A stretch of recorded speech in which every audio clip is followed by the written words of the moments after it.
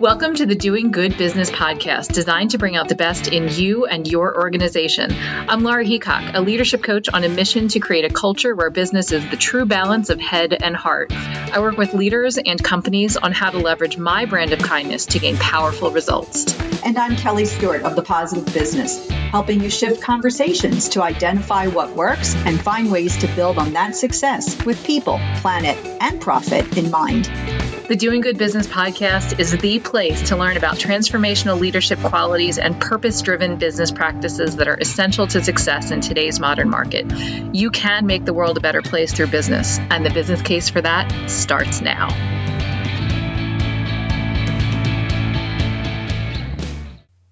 Hey, everybody. Welcome back to Doing Good Business. Super excited to have you here, as promised, with another powerhouse woman for International Women's Month, Carol Mitchell. Thank you so much for joining us today, and share with our listeners who you are in the world.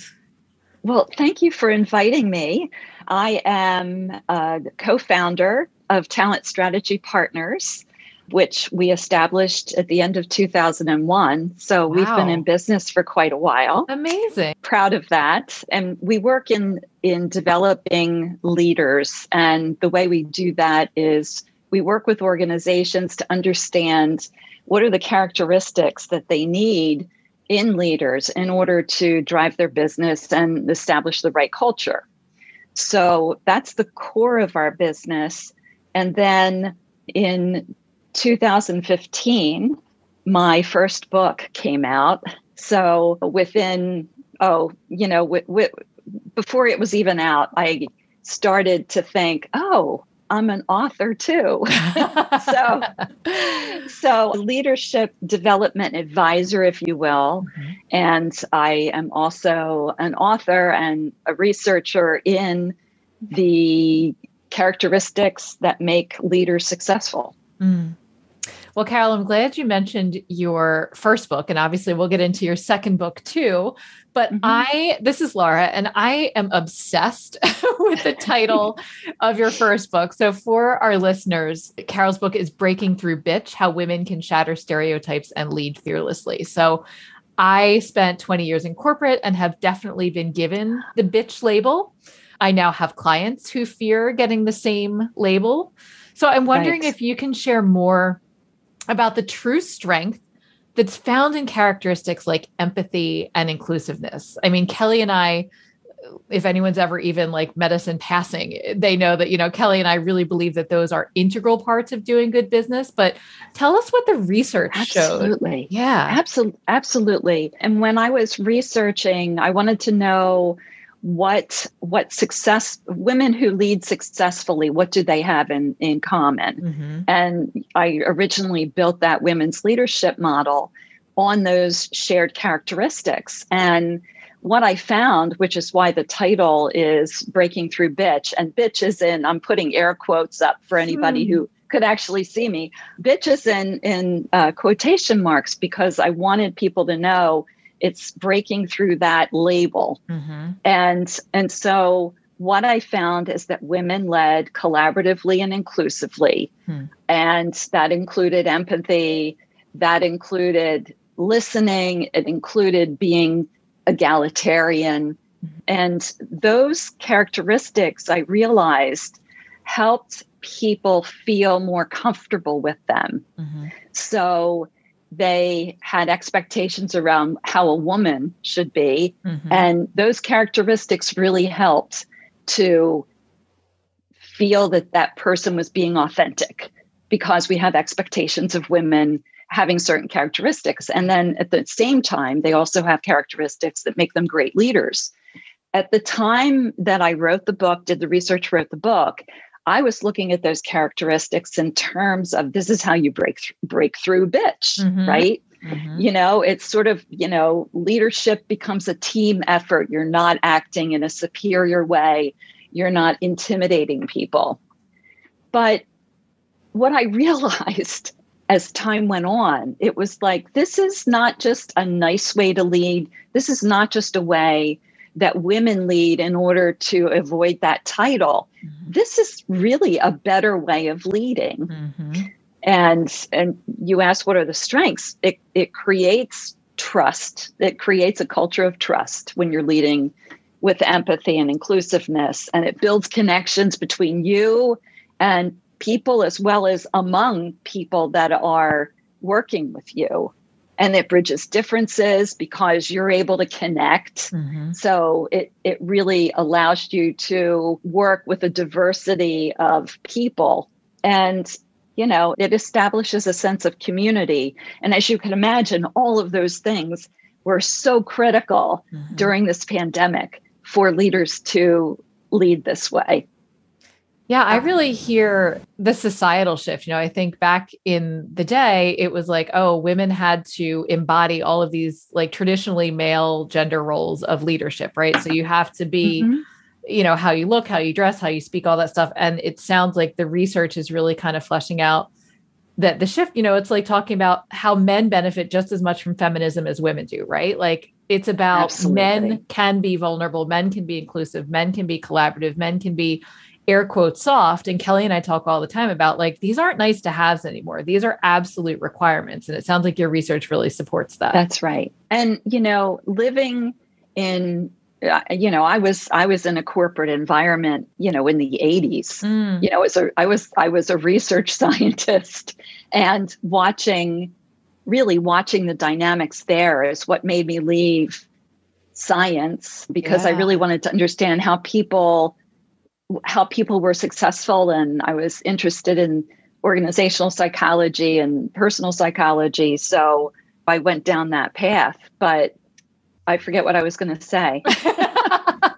Men benefit from feminism, all that good stuff. Yes, absolutely. And as a woman in the 80s and in the 90s, women were being told in order to demonstrate leadership, and the people usually advising them were men, of course, they had in mind characteristics that work for men, right? But they don't work so well for women. But they were still evaluating emerging leaders on that scale of male behavior. So even when my first book, when Breaking Through Bitch came out, I wrote an article about, you know, the way to succeed is, you know, lead like a woman, don't lead like a man. Yeah. Right. And they certainly look, if they don't work for women, they certainly like, then we get into the territory of what about non-binary folks? Like what about folks that don't identify as either one of the fixed binaries that we're talking about? Like these traditional, you know, masculine identified characteristics, like they're doing us a disservice. And Kelly, I'm going to stop talking now. Well, you know, the whole gender binary issue was something, again, that I was very aware of when I started this research. You know, I was doing the research in 1999 for my PhD. That's amazing. And as a consultant, I was doing leadership work, you know, through the 90s. And then for Breaking Through Bitch, I did a fresh batch of research, and it was all telling me the same thing. Yeah. Well, and I want to jump in the Wayback Machine for a little bit too, because I think, you know, I heard what you said about when men were, let's say, welcoming women into the workplace in the 80s, right? They were identifying a set of leadership skills that were inherently theirs, right? And yet women have been leaders in their families, in their communities for generation after generation. And that was the original model for someone, right. You know, to see a mother, a woman, you know, again, it was about bringing people together. It was about having that empathy, respecting differences. Right. So it wasn't that it wasn't a proven model. And that kind of leads into like a proven effective model that leads into my question. And because you've done such a great job of defining for us what this collaborative culture does look like, what's driving the need today for a more collaborative culture? What made it change?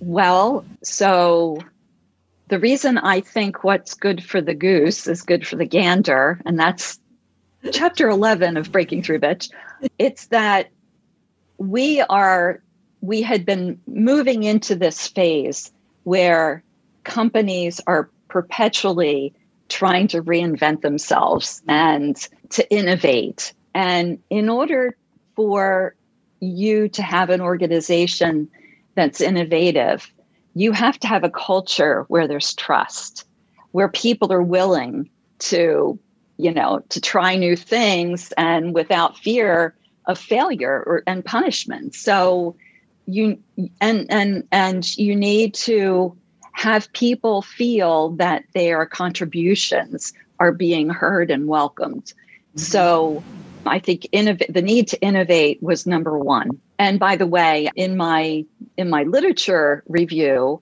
there's a book called The Athena Doctrine. In that book, one of the first things that hit me was empathy was identified as the necessary trait of leaders to drive innovation. So, and that book was published, I don't know, in the early, around maybe 2013. Mm-hmm. So there's innovation. The second thing is there is an increasing level of diversity in the workforce. And in order to connect people, you connect, and for you to help connect the people across the group, collaborative, inclusive leadership is absolutely necessary. And in order to understand people who are different, you need empathy. Yeah. And then last but not least, there's this term called the VUCA world. Mm-hmm. Oh, yes. Right. Mm-hmm. So volatile, uncertain, complex, and ambiguous. Yes. And that was already out there before the pandemic. But boy, when the pandemic hit, it just really kicked that into high relief. It sure did. Right. And in that, nothing's settled. I think about the VUCA world and how, as a leader, do you deal with it? And the problem is, as Yoda would say, always in motion, the future is. So you have to be able to respond in the moment, to be flexible, and to have people around you that will help you be flexible. So those are the three things I think has driven the need for collaborative leadership. It really got us over the hump. And I think the shift that is happening now because of the pandemic, I think the pandemic really helped us move more, accelerated that movement. I agree. Those are three great points: the innovation, the need to include people with diverse perspectives, and really being able to respond, to be flexible in the moment. And certainly a lot of the other models that we were using were not flexible. They did not need to be as flexible, because the barriers to entry were so high for competition, right? Technology was not changing at the breakneck pace in which it changes now. I still remember when we had the Xerox machine, it lasted for a long time. You weren't just swapping it out. It was something that it was an asset, right? That companies held on to for as long as they could, because the new model wasn't coming out 6 months later. Yeah. And the hierarchical model, the model of leadership and organization, it's really all built on a manufacturing kind of business environment. And you're driving for consistency and stability. So when you're doing that, and I have a culture model that I share in my second book to help talk about those issues around culture and what you're trying to achieve, but it also helps you understand what the culture was before and why there is this shift toward collaborative culture. That's brilliant to share that. Brilliant. So I'm thinking about, when I think about these terms like empathy and inclusiveness, and, I think of women, female identifying, probably non-binary folks also really adapting and adopting these pretty openly, right? Yes. What have you found with men? What are some ways that you can teach men who maybe have that more traditional style of leadership? How can they be better allies? How can they adopt some of these air quote feminized characteristics in their leadership? Do you have you got any secrets for us, Carol?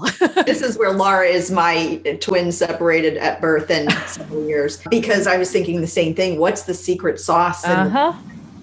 Well, I come out of a background that developed the concept of emotional intelligence. Mm-hmm. Right. So I worked at Hay Hay McBurr, where competencies were focus, understanding what behaviors made people successful. And out of that work came emotional intelligence. And there are a lot of companies for years who have used their assessment instrument to help leaders, help to assess leaders and tell them where their strengths and development needs are around emotional intelligence. The tricky bit that you raise is, how do you teach?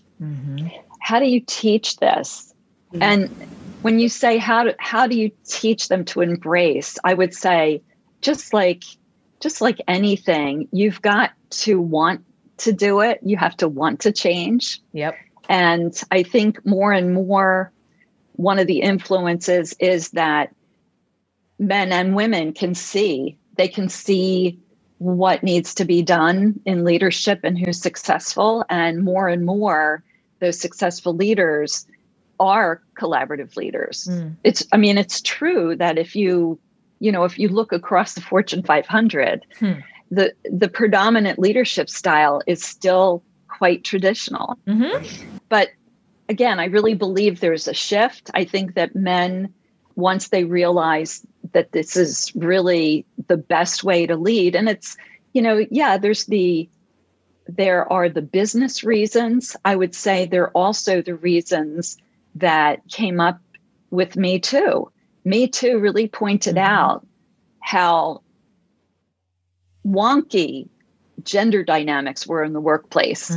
And then there's this whole fear about, well, how do we relate to one another? The kind of fear around that. And I would say that being collaborative, being inclusive, being empathetic also addresses those issues for men. If they want to be able to be effective leaders and have good professional relationships with women, the way to do it is to be a collaborative leader. Like what you're hearing on the Doing Good Business podcast? Then you'll love working with Laura or Kelly.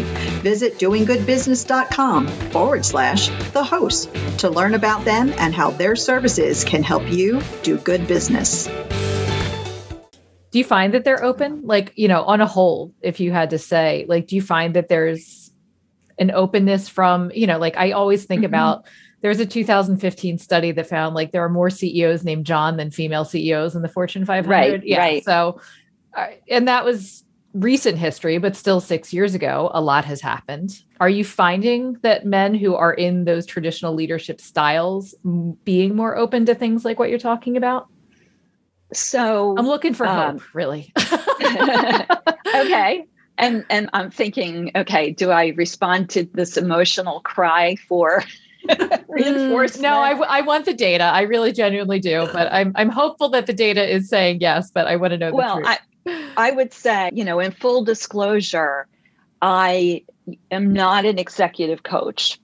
I do have a lot of colleagues who are, and in fact, when I was writing Collaboration Code and working on my research and working on the model, I had a board, a review board of men who were coaches, some who were, business strategy people, in corporate, whatever.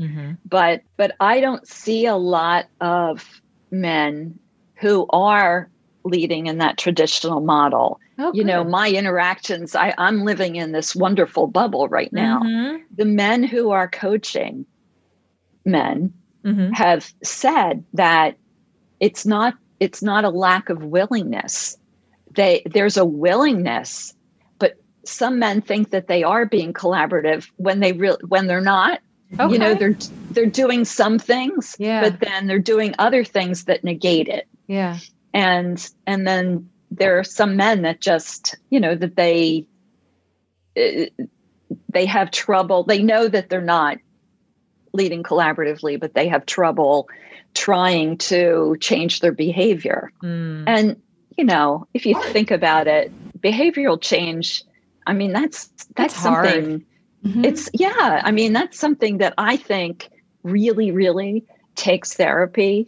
And I think one of the things I found about these collaborative male leaders in my research was that they were self-aware. And I think self-awareness is something that you really gain if you have therapy, if you go through therapy. I'm trained as a therapist, like the first part of my graduate school program. So I developed such a self-awareness because of that program, and then, if you're going to be a therapist, you also have to have a therapist. So right. I've been through therapy.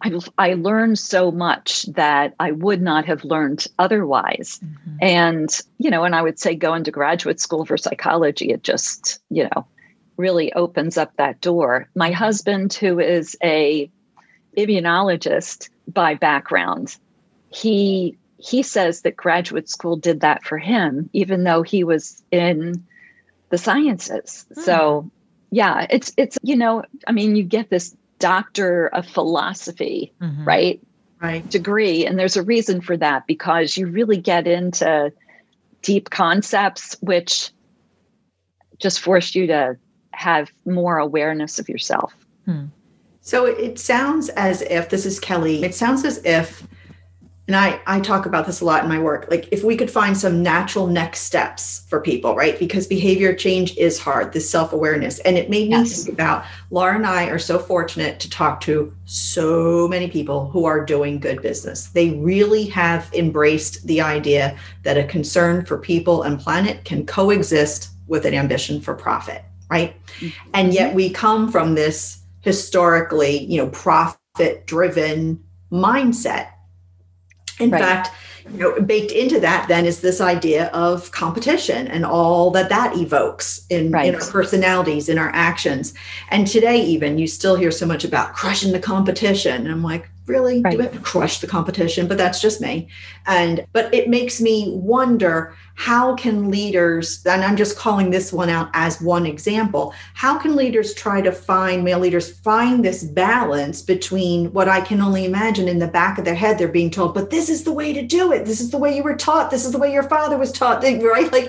And hey, it's this new collaborative environment, right? We've got new paradigm shifts, new power shifts, right? If the times they have changed already, and that won't be as helpful. So how can they strike that balance between demonstrating their concern for people and planet and still having this ambition for and achieving profit? Because we say it all the time, if the company is not profitable, you can do very little good for anyone. So absolutely advocate for that.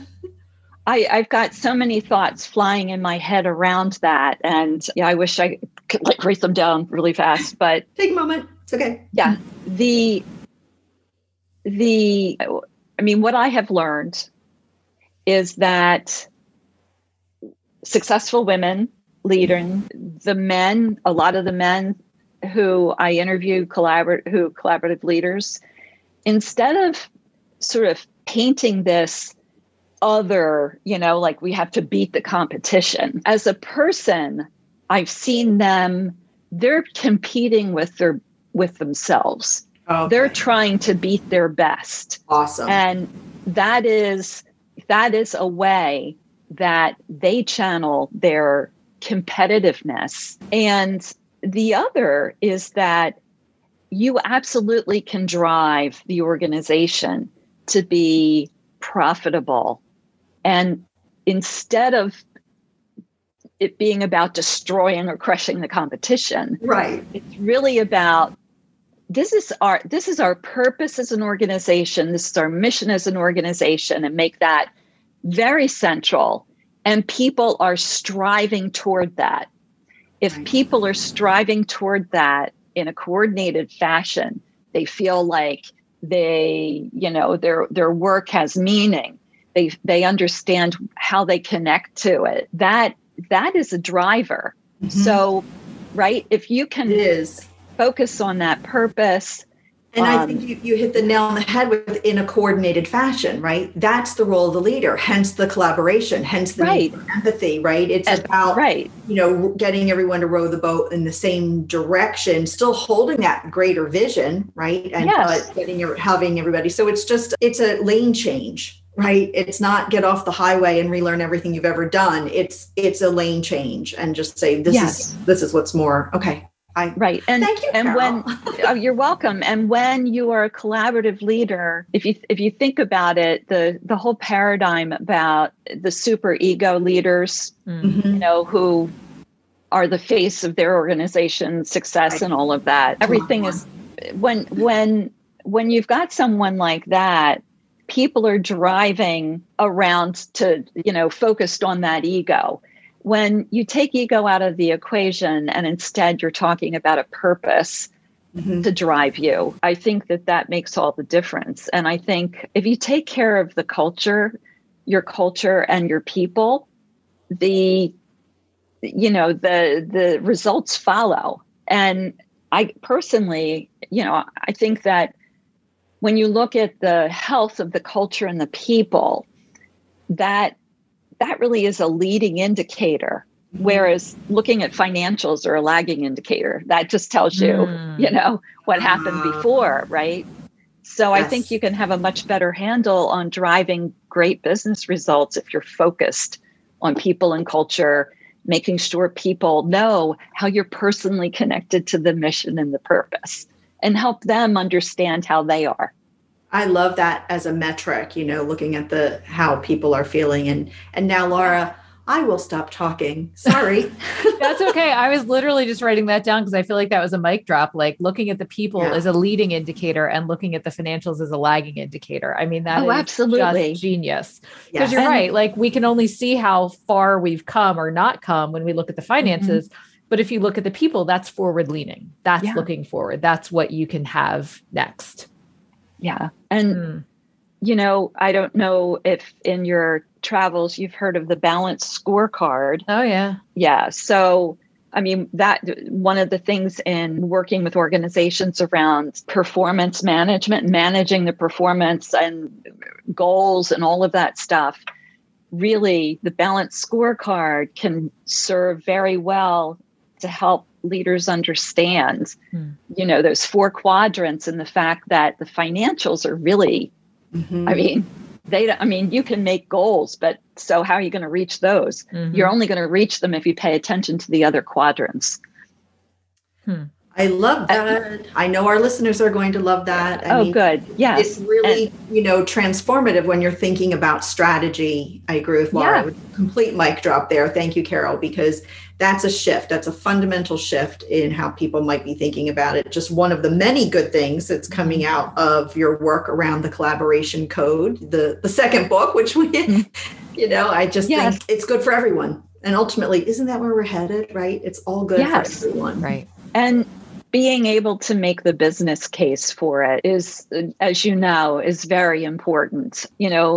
We've Talent Strategy Partners, we do work around organizational culture and helping organizations understand where they are, where they need to be, and how they can make a shift in the right direction, right? But we focus on this model that allows us to describe culture, and it's in collaboration code. We describe culture in business terms. It's not like, well, there's the blue culture and there's the yellow culture, or the Eagles and the various models, personality models and whatnot.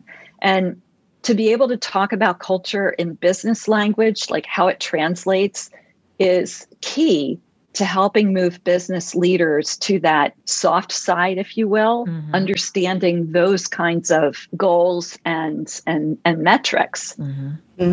I agree. I mean, you have to speak to people in a language they understand. And that's what I hear you doing in the collaboration code. And, I'm curious as we kind of wind down today, like we've heard so many traits of, leaders that are effective and impactful and, leading organizations that are part of the solution, not part of the problem. Are there some steps that you would leave with folks to, we talked about self-awareness a bit, but if people do want to be more collaborative leaders, maybe they have some blind spots they're not aware of. What are some things that you would offer to listeners to move closer to the kind of leader that we've been talking about?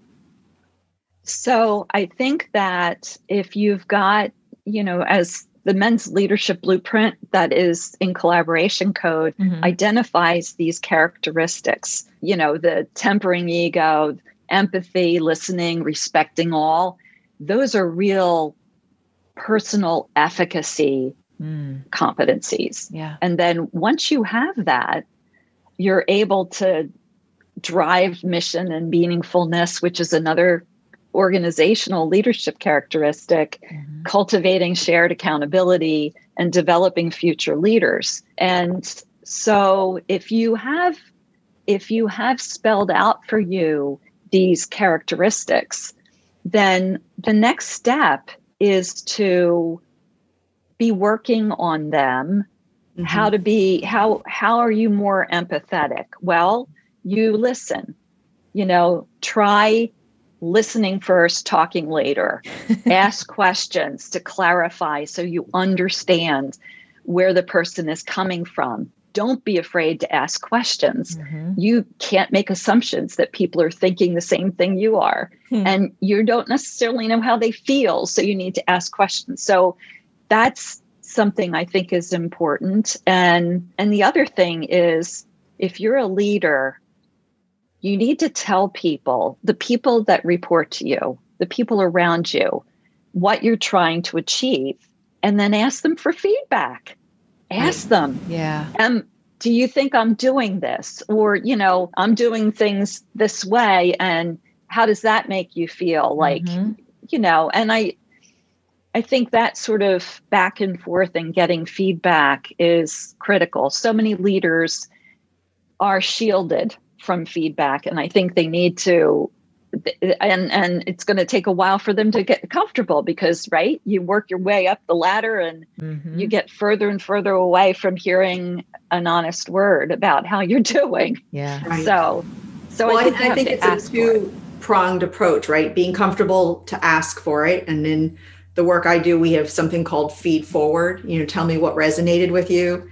Tell me what you noticed and any suggestions you have for improving it, right? So that's a really nice way, I find, to ask for that. And thank you for setting us up for the show that will be after yours, because we have someone who's coming on to talk about receiving feedback, right? So you've got to ask for it, and then you've got to be able to receive it in a way that generates, a benefit or an outcome or an improved condition. So thanks, Carol, for leading us right into that. Yes, and suspecting who that next guest is, I have learned so much from him around I mean, he's a wonderful, wonderful coach, and I really value his perspective and just being able to structure things so that I could hear feedback and improve myself. So he's a fabulous person to talk to about getting feedback. Well, good. And now we'll leave that little air of mystery for our listeners. Oh my gosh. So Carol, we've talked about your books, Collaboration Code, Breaking Through Bitch. Tell us what you are excited about. Where can people find you? How do they pick up the book so that they can learn even more about all of these leadership traits and how to adopt them? Sure. So you can buy both books anywhere. And, and Collaboration Code is brand new, but it's out there anyway, everywhere that books are sold. And you can contact me probably most easily is to go to my author website, which is carolvallonemitchell.com, where there's information about the book. You can click on a link that takes you to various links to buy the book. There's a blog in there with articles that I've written over the years about both books. So that's great. Yeah. And what I'm excited about, I'm excited that I now have this gender balance for myself, but also to be able to offer clients a perspective on how to build collaborative leaders and how that may differ slightly by gender because of the stereotypes that we have. And I like being able to bring that to the equation and to include men in the discussion about helping women advance and diversifying leadership. Yeah. And I think that's it. Like, it's the stereotypes. It's not the gender, male, female. That's right. Non-binary. Like, it doesn't matter. It's the stereotypes that we all carry. So thank you for doing work that busts them right out and like gets rid of them. Well, it just, yes, Laura? Yeah. It just calls them out, and people still tiptoe around it. I have to frame things so that people don't feel threatened by them. Like, men need to do this. Well, that's scary. Or, well, who says that I'm not collaborative? It's like, we're talking about the stereotype, right. Don't wig out on me. Exactly. Be open-minded, be self-aware. All of us. Yeah, exactly. And be willing to listen to the feedback, right? So yes, definitely. Really, I can't say enough about listening and asking questions. Yeah. And it does take courage after all, because it's kind of scary to put yourself out there and leave yourself open to hearing something you may find really difficult to hear, right? Yeah, definitely. Well, Carol, we will link to your author website and all the good things in our show notes so folks can easily find you. Thank you so much for being with us and for sharing your work and for, helping people lead in a way that really is, doing good business. Exactly. Thank you. Thanks so much for listening to this episode of Doing Good Business. We hope you'll tune in regularly, leave a review wherever you listen to your podcasts, follow us on Instagram, LinkedIn, and Twitter, and most importantly, tell a friend or a few. It's how we can build the critical mass to make the world a better place through business. The Doing Good Business podcast is brought to you by Laura Heacock of Laura Heacock Consulting and Kelly Stewart of The Positive Business. Learn how you can work with us at doinggoodbusiness.com/the-hosts. Let us know what you like about the podcast and what else you'd like to hear about through our online form on the contact page of doinggoodbusiness.com. We'll see you next time.